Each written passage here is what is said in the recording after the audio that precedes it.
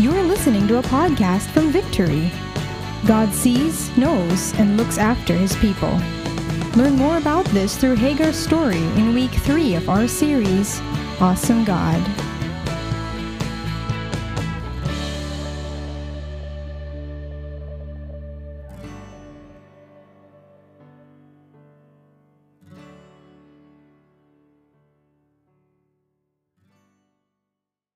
Good afternoon, everyone, and thank you for joining us, and to everyone watching via YouTube, Facebook.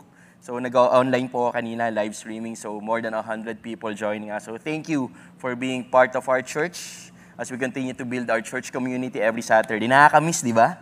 Di ba, nakakamiss na every Saturday. We're here before. Ang aga natin pumunta, mga 4:30, nandun tayo sa Il Padrino. Ang dami na nagbago. Now, wala nang Il Padrino. Tama? Sino mo ngayon nakapunta na doon? Di ba? A lot of things change. And we just also concluded our 5-day prayer and fasting. Ayan, so nakikita ko yung mga glow sa bawat isa po sa inyo. So thank you for joining in our annual 5-day prayer and fasting and consecration. So that is our tradition every year as a church, wherein we want to seek God, we want to know His plans for our life, we want to align, okay, more than to have the answered prayer. We want to be aligned to the will and to know the power of God that is awesome this 2021. But I hope that you're not going to stop. Although nag-stop na po yung prayer and fasting natin yesterday, I hope that you're not going to stop seeking God all throughout 2021. But all the more, you got that momentum of seeking Him, of experiencing Him, of having that fresh encounter with our Lord and Savior, Jesus Christ. So, that fasting, prayer, and consecration, that is the spiritual tool that God is using to spark revival. God is using your prayers. Diba? God is using our consecration. That fasting, God is using that to spark revival, uses to advance His kingdom and change the destiny of nations and bring victory in people's lives. That's why I hope and I pray, let's not stop seeking God this 2021. And as Christians, we have that opportunity.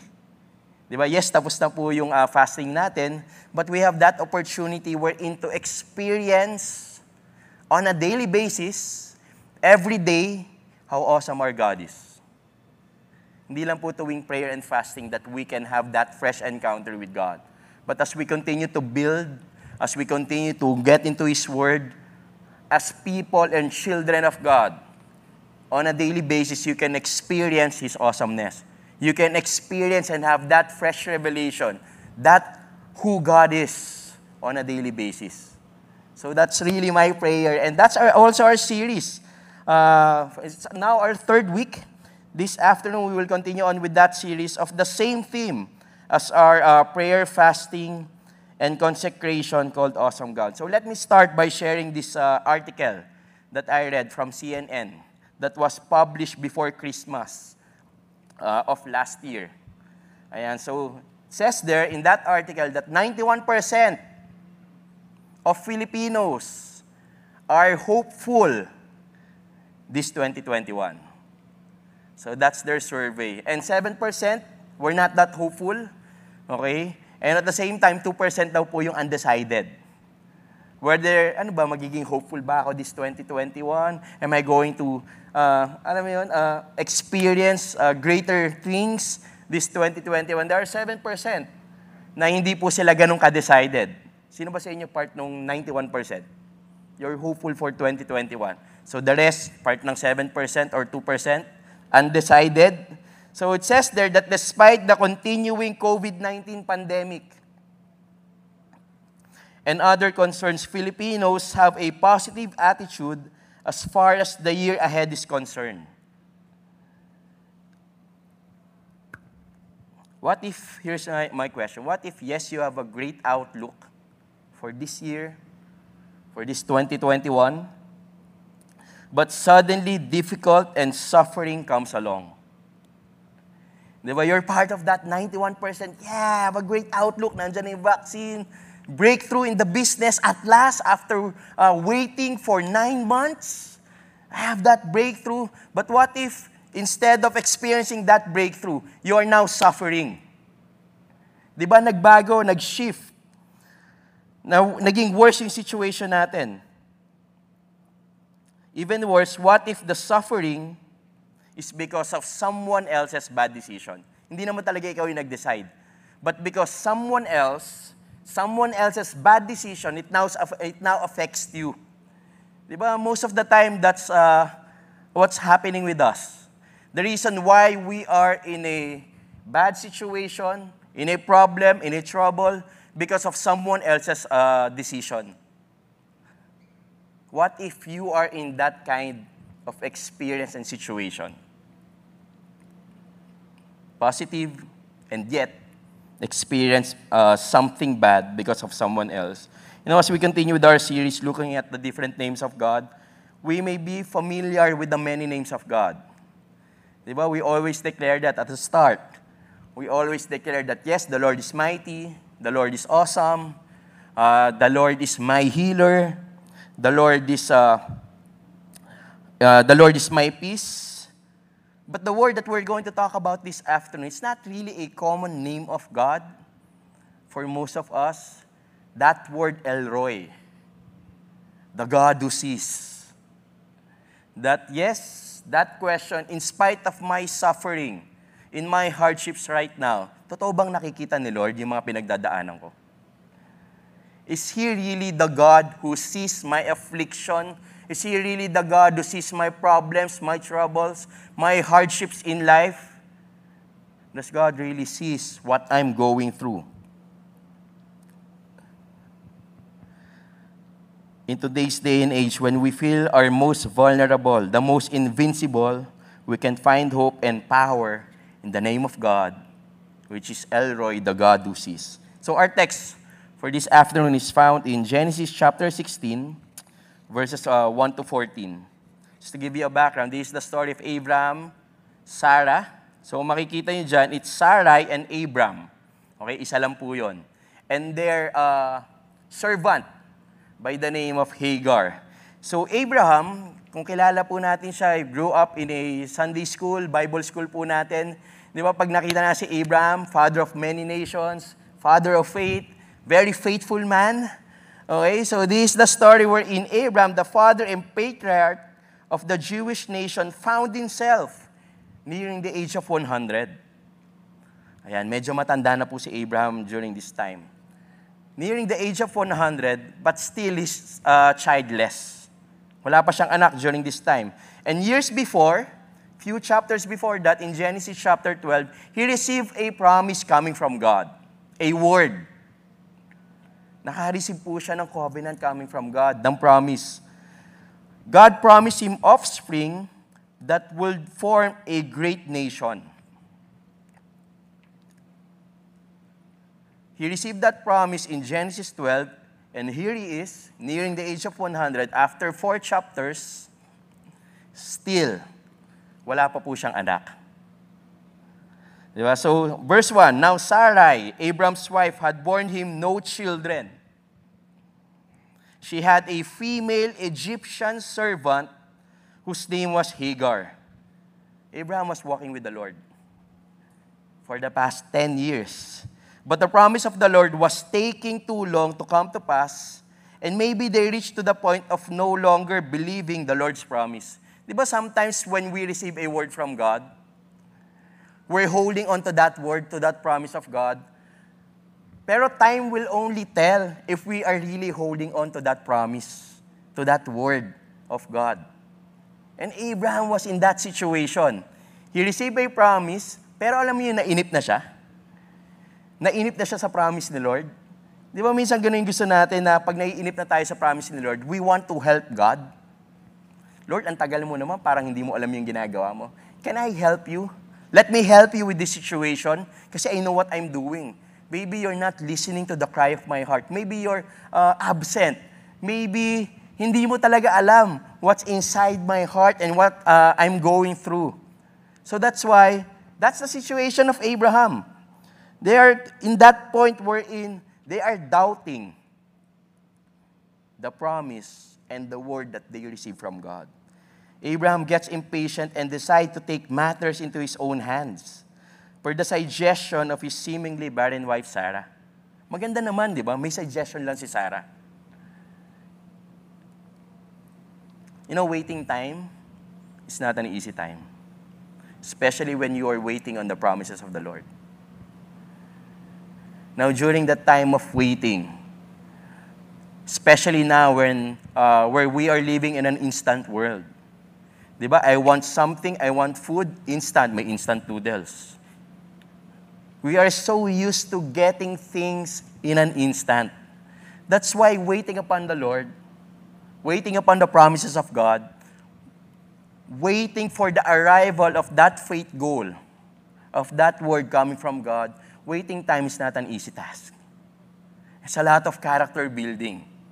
Di ba kapag yung pinagpa-pray mo, you're waiting for that, it's not easy. It's character building. Now, how many times have we done that also when it comes to our personal promises of God? How many times have you actually just gone ahead and did your own thing because you just grew tired waiting for God's promises to be fulfilled? Hindi ka po nag-iisa. And if you are in that situation, Abraham was also like that. Nainip kay Lord.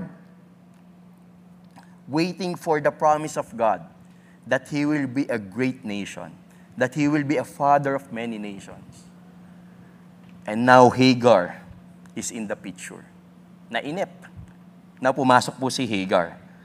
So sabi dito, she had a female Egyptian servant whose name was Hagar, the star of this story.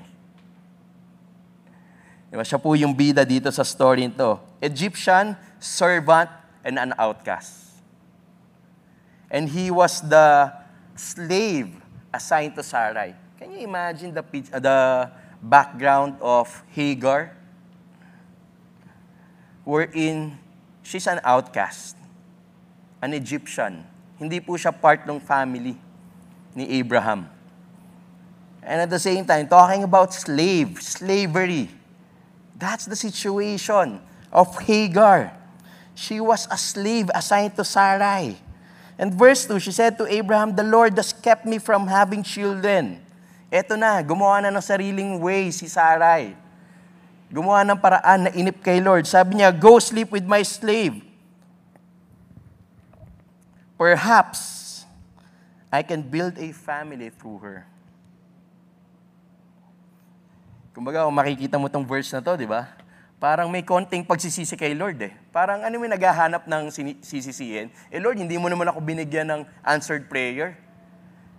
You did not fulfill your promise. You said that you will give me child. You will give me children. You will make me father of many nations. But the Lord has kept me from having children. You know, most of the time, when bad things are happening with us, or when the answered prayer is not yet there, we are looking for someone to blame. Gahanap tayo ng masisi. And most of the time, alam niyo sino nasisisi natin? Si Lord. Si God. And that's what also happened here. Diba? We can see the disappointment and even blaming God. The Lord has kept me from having children. You know, second-guessing God is a dangerous thing to do. Second-guessing God is actually a dangerous thing to do. That is why I hope and I pray that we will act based on His Word. It's not based on what we want or what's convenience with us, but I hope and I pray that we will act based on His Word. And here's the thing, God's delay are not God's denial. If they are prayers that you are telling to God, and meron pong delay, always remember that God's delay is not God's denial. Waiting time is not wasted time. Sabi niya, "Go sleep with my slave. Perhaps I can build a family through her." Now here comes the trouble. If you are living as a slave, wala ka pong choice kundi sumunod sa master mo. If you are living, especially during that time, binili nila si Hagar to be a slave. Wala ka pong choice. You don't have a freedom to choose to say yes or no. You will just have to say yes to everything what your master was telling you. So now Hagar is dragged into the decision that Abraham and Sarai are making. Talking about bad decisions. Talking about suffering the consequences because of someone else's bad decision. That's the situation of Hagar in this time. Verse 3, so after Abraham had lived 10 years in the land of Canaan, Sarai, Abraham's wife, took Hagar the Egyptian, her servant, and gave her to Abraham, her husband, as a wife. In other translation, gave Hagar to have sex with. Yan yung sinabi po dito. Abraham taking Hagar as a second wife was actually perfectly legal. Legal po yun according to the marriage code of that day. Allowed ka po magkaroon ng ibang asawa, ng ibang babae during that time. I hope hindi kayo nangingiti. No, sana nandun na lang ako during that time. Di ba? Pwedeng dalawa, pwedeng tatlo. Ang sa akin lang po yung isa nga ang hirap eh. Di ba? Ang hirap ng mag-build ng relationship. How much more dalawa? Di ba? And here's the thing, but not everything that is legal in this world or that appears to be successful or accepted in our culture is approved by the will of God. Hindi ibig sabihin pwede. It's actually the will of God. It's not because you have the permission to do that. Does not necessarily means it's with the will of God. Di ba? Pwede naman talaga eh, during that time, dalawa. Marriage code of that day, pwede. But not all pwede are in the will of God. And he is one of the perfect example of that. And he went into Hagar, verse 4, and she conceived, and when she saw that she had conceived, she looked with contempt on her mistress. So ito na yung teleserye. Di ba? Dito na nag-umpisa yung mga drama ni Hagar, ni Sarah, and ni Abraham. When Hagar became pregnant, Hagar began to look at Sarah with contempt. Kumbaga, yumabang. Sabi sa ibang translation, her meek manner changed to arrogance, probably for the first time in her life. From being a slave, from being an outcast, she saw her value, and it was based on this child. Kumbaga, this is now my opportunity for breakthrough.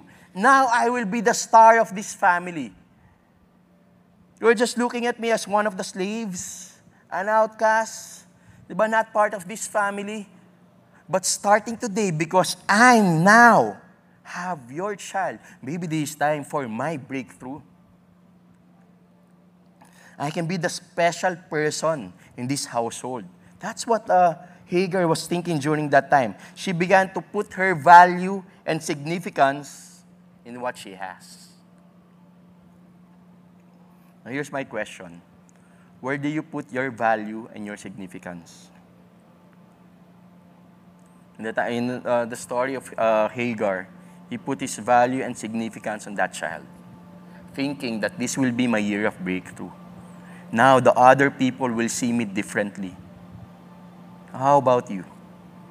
Where do you put your value and significance? Is it in your career? Diba? I'm the CEO, of Google, of Zoom. Diba? Now, this is my value. I'm significant.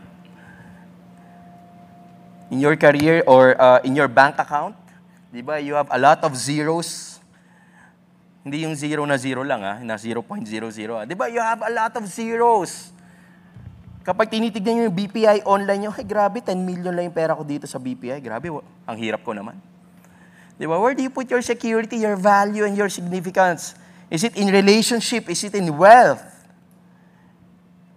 2020 made us realize that these things can be of no value in an instant.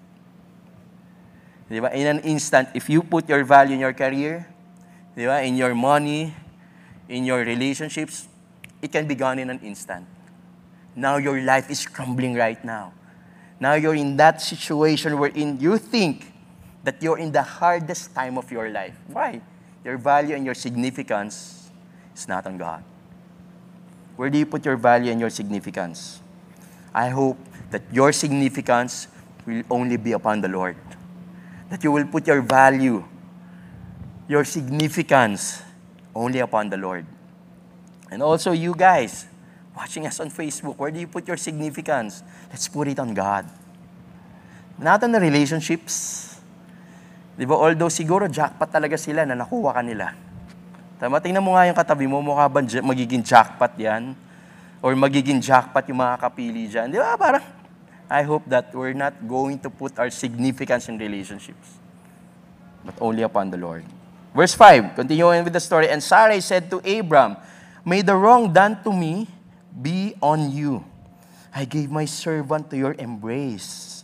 And when she saw that she had conceived, she looked on me with contempt. May the Lord judge between you and me. Nanisi na naman.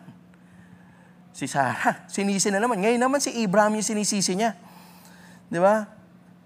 Now this girl is treating me bad. It's your fault, Abraham. Nung una si Lord, ngayon naman si Abraham.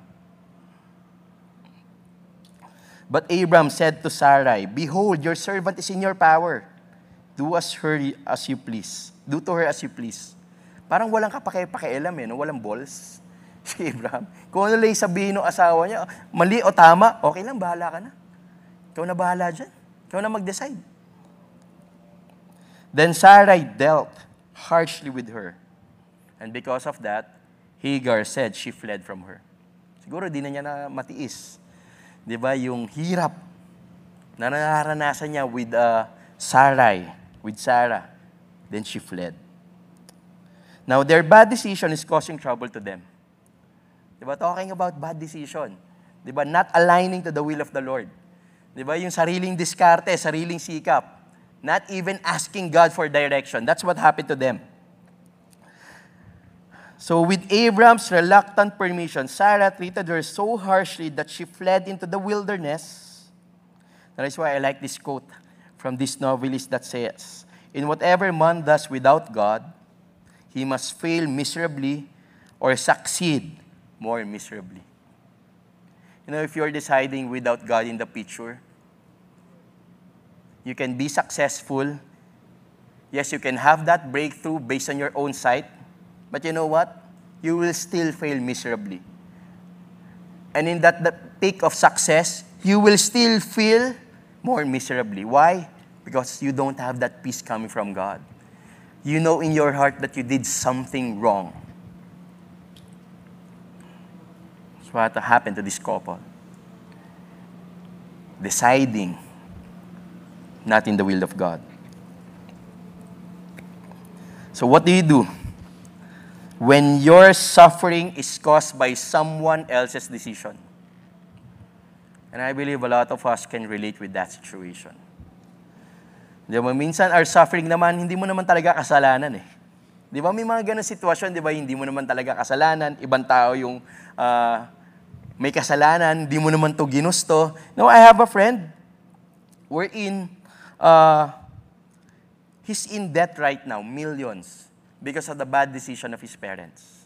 Alam mo yung sinwipe yung credit card, tapos hindi binayaran. And now he is the one suffering the consequences. Finances. Di ba, most of the financial stress that we are experiencing here right now, it's not because of you, it's not because of your decision, but someone else has decided on that. Minsan in your workplace, di ba meron mga, katrabaho tayo, yung, alam mo yung, you gave your best, but your co-workers not giving their best. And their best is not good enough. Parang kinante, no? Di ba yung parang ikaw, lahat deadlines, lahat napapasa mo, pero meron kang katrabaho dito, hindi napasa yung deadline, hindi napasa yung email, therefore you're suffering the consequences. Ikaw ngayon nasisisi, ba't hindi dumating yung order natin? Parang ikaw, ginawa ko naman lahat Pinasa ko naman lahat It's not my fault. But because someone else did not do her or his job, now you're suffering the consequences. Relationships. Hindi lang work or career. Pwede ring finances or relationship. Di ba yung siniraan ka ng siniraan sa mga family members mo? Now you don't have a relationship, a great relationship with your parents. Siniraan ka ng kapatid mo Ay, si ate kasi kinuha yung pera ko. Hindi ako binayaran. Pero baliktad pala, naniwala yung mami mo sa kanya. Now you're suffering the consequence. Relationships. You are not in good terms with your friends, loved ones, because siniraan ka. Health. which is very common this season. Lalo na kapag nasama ka dun sa contact tracing. Sino sa inyo na-experience na yun? I experienced that last December. It's the worst. Let me tell you, it's the worst situation. I have to quarantine myself. Sabi ko, kumain lang naman ako ng ramen with this person. Nasama pa ako sa contact tracing. Meron naman kaming social distancing eh. Tapos I have to quarantine myself and wait for 2 days to wait for the result. Eh sabi sa akin ni Pastor, pag nag-positive yan, quarantine ka ng 2 weeks. So sabi ko, hindi naman po mansion yung bahay namin. Di ba? I'm living in Bali Oasis, Indonesia. Hindi, joke lang. Diyan lang po sa Marcos Highway, 2 bedroom. So parang, nandun ako sa isang kwarto, yung mga anak ko, nangaasar pa. Alam mo, Dad, hi. Sabi ko, I want to kiss you. No, you're in quarantine eh. I'm suffering that consequence because of someone else's decision. Hindi naman ako ina-expose, ibang tao eh. But now I'm suffering that consequence. Yung po yung talagang worst. Kaya po, please, gawin po natin yung social distancing. Worst situation. Why? Because someone decided a wrong one. What do you do when you're suffering because of someone or caused by someone else's decision? I'll give you 3 things. What do you do? Unang-una po, you know what? The Lord can see your affliction. That's the great reminder. The Lord can see your affliction. Yes, you may be in that kind of situation, but let me tell you, the Lord sees you. The Lord can see the cry of your heart. The Lord can see the hurts that you are feeling, the brokenness that you are feeling right now. The Lord sees your affliction and your problems. Don't ever think that God abandoned you. But the Lord sees you. Sees your affliction, knows your suffering, hears the cry of your heart, your pain, your hurts, your brokenness. He sees them all. That is why, you know how awesome God is? He is the God who sees. Yan po yung Elroy na ibig sabihin. So, 3 implications. If God is a God who sees us. Number 1, I am valuable in God's eyes. I am valuable in God's eyes. In the eyes of God, you're the apple of His eye. Whatever your background is, kahit ano pa yung pinagdaanan mo, your background, you know you're valuable in God's eyes. Verse 7, the angel of the Lord found her. Di ba si Hagar umalis? But the angel of the Lord found her by a spring of water in the wilderness. The spring on the way to Shur. And verse 8, and he said, Hagar, servant of Sarai, where have you come from and where are you going? She said, I am fleeing from my mistress, Sarai. Pabalik na po siya ng Egypt. Yun po yung destination niya. Wala na nangyari dito. Hirap na, Lord. Balik na lang ako sa Egypt. So Hagar was in the wilderness when the angel of the Lord found her. You know, wilderness is a place wherein uninhabited. Kumbaga wala pong naninirahan doon. And she fled there in the wilderness. No man's land. You know, sometimes in our suffering, we want to go in a no man's land. We want to go into the wilderness wherein no one can see us. Di ba gusto natin, pag may problema tayo, magkukulong tayo sa kwarto, gusto natin tayong mag-isa lang? We want to flee in that wilderness. We want to go in that wilderness. We want to run to the wilderness where no one can see us, where no one can mock us, where no one can make life any harder for us. Diba, minsan ayaw natin sumama sa friends natin. Bakit? Tuturuan ka pa ng gagawin. Diba? Instead of your friends being there lang para makinig sa'yo. May mga friends ba kayong ganun? Ayaw mo makasama kapag may problema ka. Ikaw naman kasi, hindi ka naman kasi nag-iisip eh. Sinisi mo pa ako. Diba? But most of the time, we want to run in the wilderness and be alone, thinking that no one can help me. I don't want to be with anyone. I don't want to anyone telling me what to do. I will just run to the wilderness and be alone and be in no man's land. That's the situation of Hagar during that time. But you know, the Lord sees you in your wilderness. The Lord sees you when you are having troubles, when you are having problems. The Lord sees you in the wilderness. Yes, you want to be alone when you are having hard times, but let me tell you that God is looking at you. He will never abandon you. He will never leave you nor forsake you. That's what my Bible says. That's why if you are in that situation in the wilderness, the heart of God goes to you. The heart of God goes to you. He sees your suffering and difficulty. In the wilderness, God sees you. You know, it can be easy to think that God has forgotten us. Diba minsan ganun? Lord, nakalimutan mo naman ako eh. He simply doesn't see me. You know, but if we are going to open our eyes to see what He is doing around us, you're going to see the hand of God working on a daily basis. If we are just going to open our eyes, we're going to see that the hand of God is at work every day. Sometimes we're too focused on the things that's happening in front of us that we neglect or fail to see that God is still working in your life, that God is still blessing you, that God is still takes care of you. He doesn't only see those people who tithe. Di ba? Baka hindi ako nakikita ni Lord kasi wala akong binibigay eh. He doesn't see those people who are leading the victory group. Eh baka mga victory group leaders, yun lang yung tinitignan ni Lord. Baka hindi ako. You know, He sees every single one of us who longs and He calls out to Him. The Bible says that He is close to the brokenhearted and those people who are crushed in the spirit. So if your spirit is crushed right now, if you are brokenhearted right now, nabasted ka, di ka pinapansin ng crush mo, you know, the Lord is close to you. The Lord is close to you. You're in suffering, you're in pain, the Lord sees you. Call out to Him. No, each one of us is valuable in God's eyes. Regardless of kung ano yung feeling mong level mo with God, you don't have to pretend, but God will meet you wherever you are in your relationship with Him. You are valuable in His eyes and He sees you. He knows what you are going through. Second, God has a plan for me too. May plano din po si Lord sa iyo. It's like what happened to Hagar. May plano rin si Lord sa kanya. In the mind of Hagar, this is the end for me. I will just go back to my old place. But God gave him a promise. Binigyan siya ng assurance ni Lord. Because God values you, He has a plan for you, hindi ka po saling ket-ket dito sa kingdom ni Lord. God has a specific plan in your life. Say with so much heart the next one. So if you are in suffering right now, don't run away from God. If you are problematic right now, don't run away from God. He sees your suffering, He sees your pain. You are valuable for Him, and He has a plan for you. You know, every start of the year, we have this year-end tradition wherein we write down the top 3 faith goals namin as a family.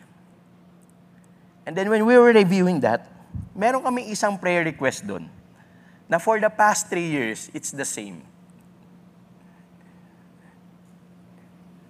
Now, during prayer and fasting, I was really praying to God, Lord, 3 taon na to. Alam mo yung pouring out your heart? You can do that with God. Even I do that. Lord, 3 taon na tong promise na to. 3 taon ko na tong inaayos and every prayer and fasting ng January, ng June, 6 na dikit na po na nakalagay po yun. But still, it was there. Nandun pa rin yun. So, di ba, syempre, last night, breakthrough night. Sabi ko, tinext ko, nag-follow up ako dun sa, sabi ko, Lord, baka eto na. I denied myself. I consecrated. Di ba? I fasted. I prayed a lot. Instead na kumain, Lord, nagpe-pray ako. Alam mo yung NR lang yung tinext ko. Hindi sinagot. So last night, sabi ko, Lord, ito na naman, God. Pang-6 na dikit na to. Take 6 ko na to ha. Itong faith goal na to ha. Nandito pa rin to.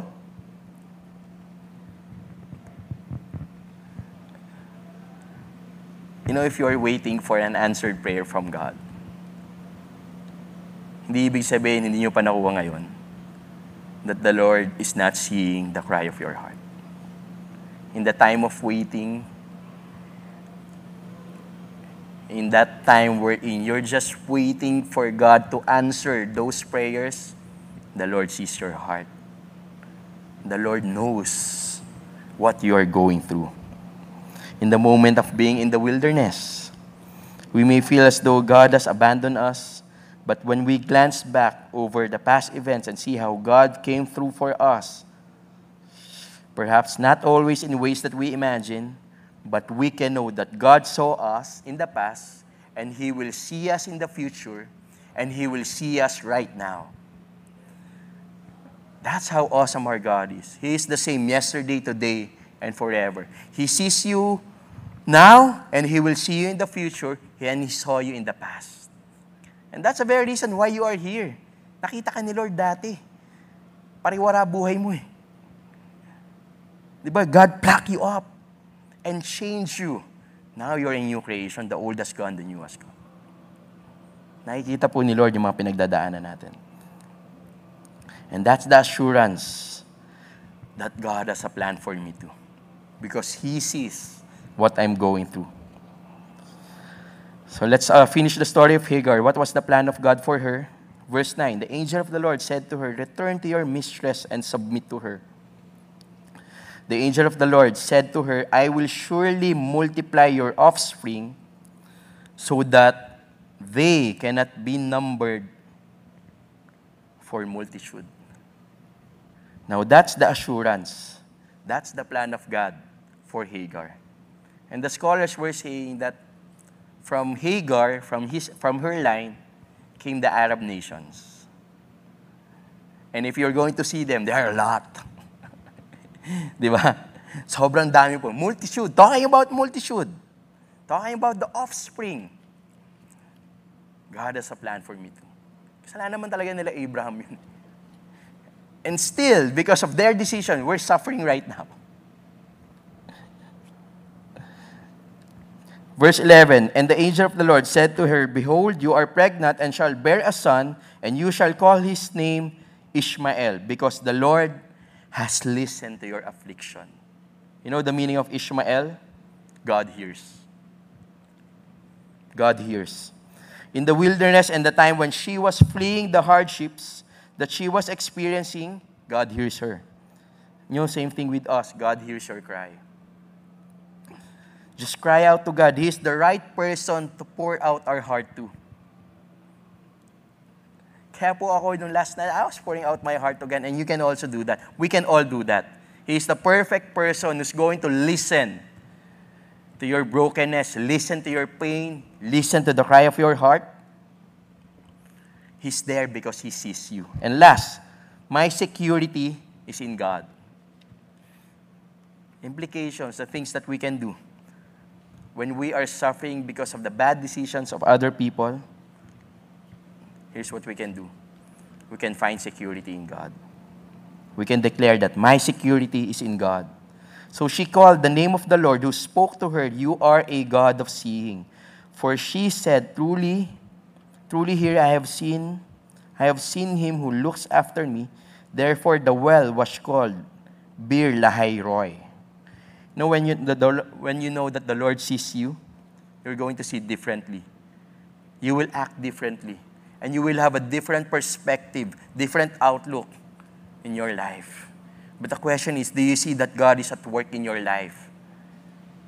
Are you convinced that the Lord is seeing the cry of your heart? Now Hagar went back. Di ba ayaw naman niya kay Sarah, di ba? Ayaw naman niya bumalik. But because she now have a new perspective, a new outlook in life, bakit? Grabe kasi yung encounter ni Hagar. Some scholars were saying that the angel of the Lord, that same angel, is actually Jesus Christ. So imagine the encounter that Hagar experienced.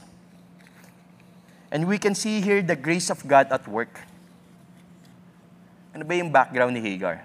Outcast, not part of Abraham's family, slave. But still, God sees her. What is your background right now? Broken?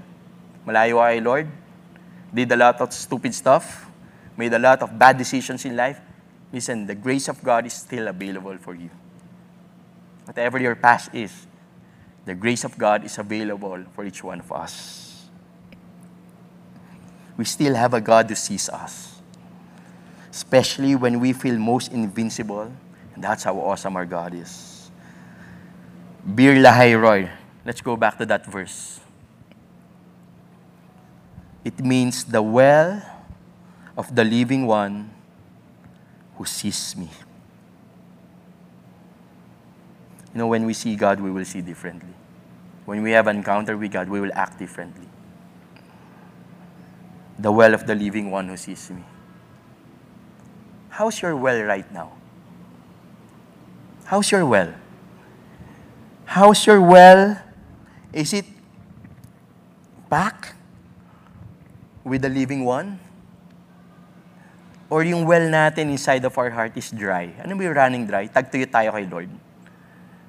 Lord, tagtuyot talaga kay Lord. Parang, I'm having a hard time following you. I'm having the hard time looking at you. I'm having a hard time listening to you.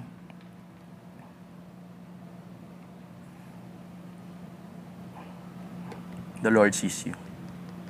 That's my prayer for each one of us. That we will have the well of the living one. We will have an encounter with the well of the living one. The one who sees us. You know, if you feel invincible, forgotten by everyone else, you feel alone in your suffering, God sees you. He witnesses your struggle, comes alongside us. So we're still at the start of the year, and I will leave you with this quote as we end. The victorious Christian life is a series of new beginnings. If you're walking with God, it's actually a series of new beginnings. God will always allow you to experience new life, new beginnings, new personality, because God is still changing us. He sees the cry of your heart. He sees the things that you're going through. He sees the things that you need to change. That's why your walk with God is a series of new beginnings. Let's just bow our heads and pray. I believe that the Lord wants to bring you to new beginnings. He doesn't want you to stay in the wilderness. He sees your suffering that no one sees. He hears the cries of your heart that no one hears, and He cares for you. And I believe that His heart goes for you. May pinagdadaanan ka sa trabaho, can you please raise your hand so I can pray for you? Di mo masabi sa asawa mo, you're having challenges in your workplace. Can you please raise your hand so I can pray for you? Lord, you see these hands, God. They're having a hard time at work. Thank God that you sees them. You're a student and you're having a hard time in school. Just say that prayer, Lord, you see the cry of my heart.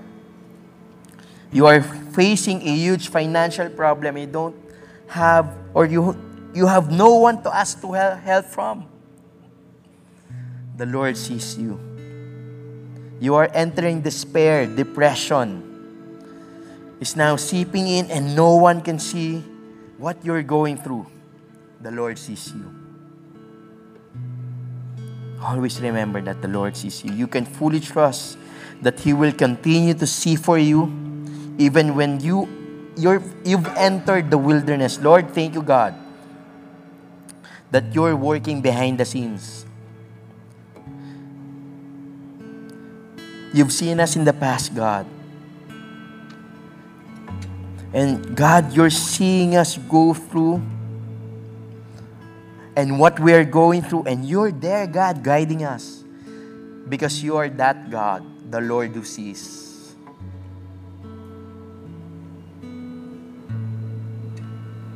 Just pour out your heart to God in the next 1 minute. And I will ask Pastor Glenn to minister and to pray for us. Just pour out your heart to God, the things that you're going through,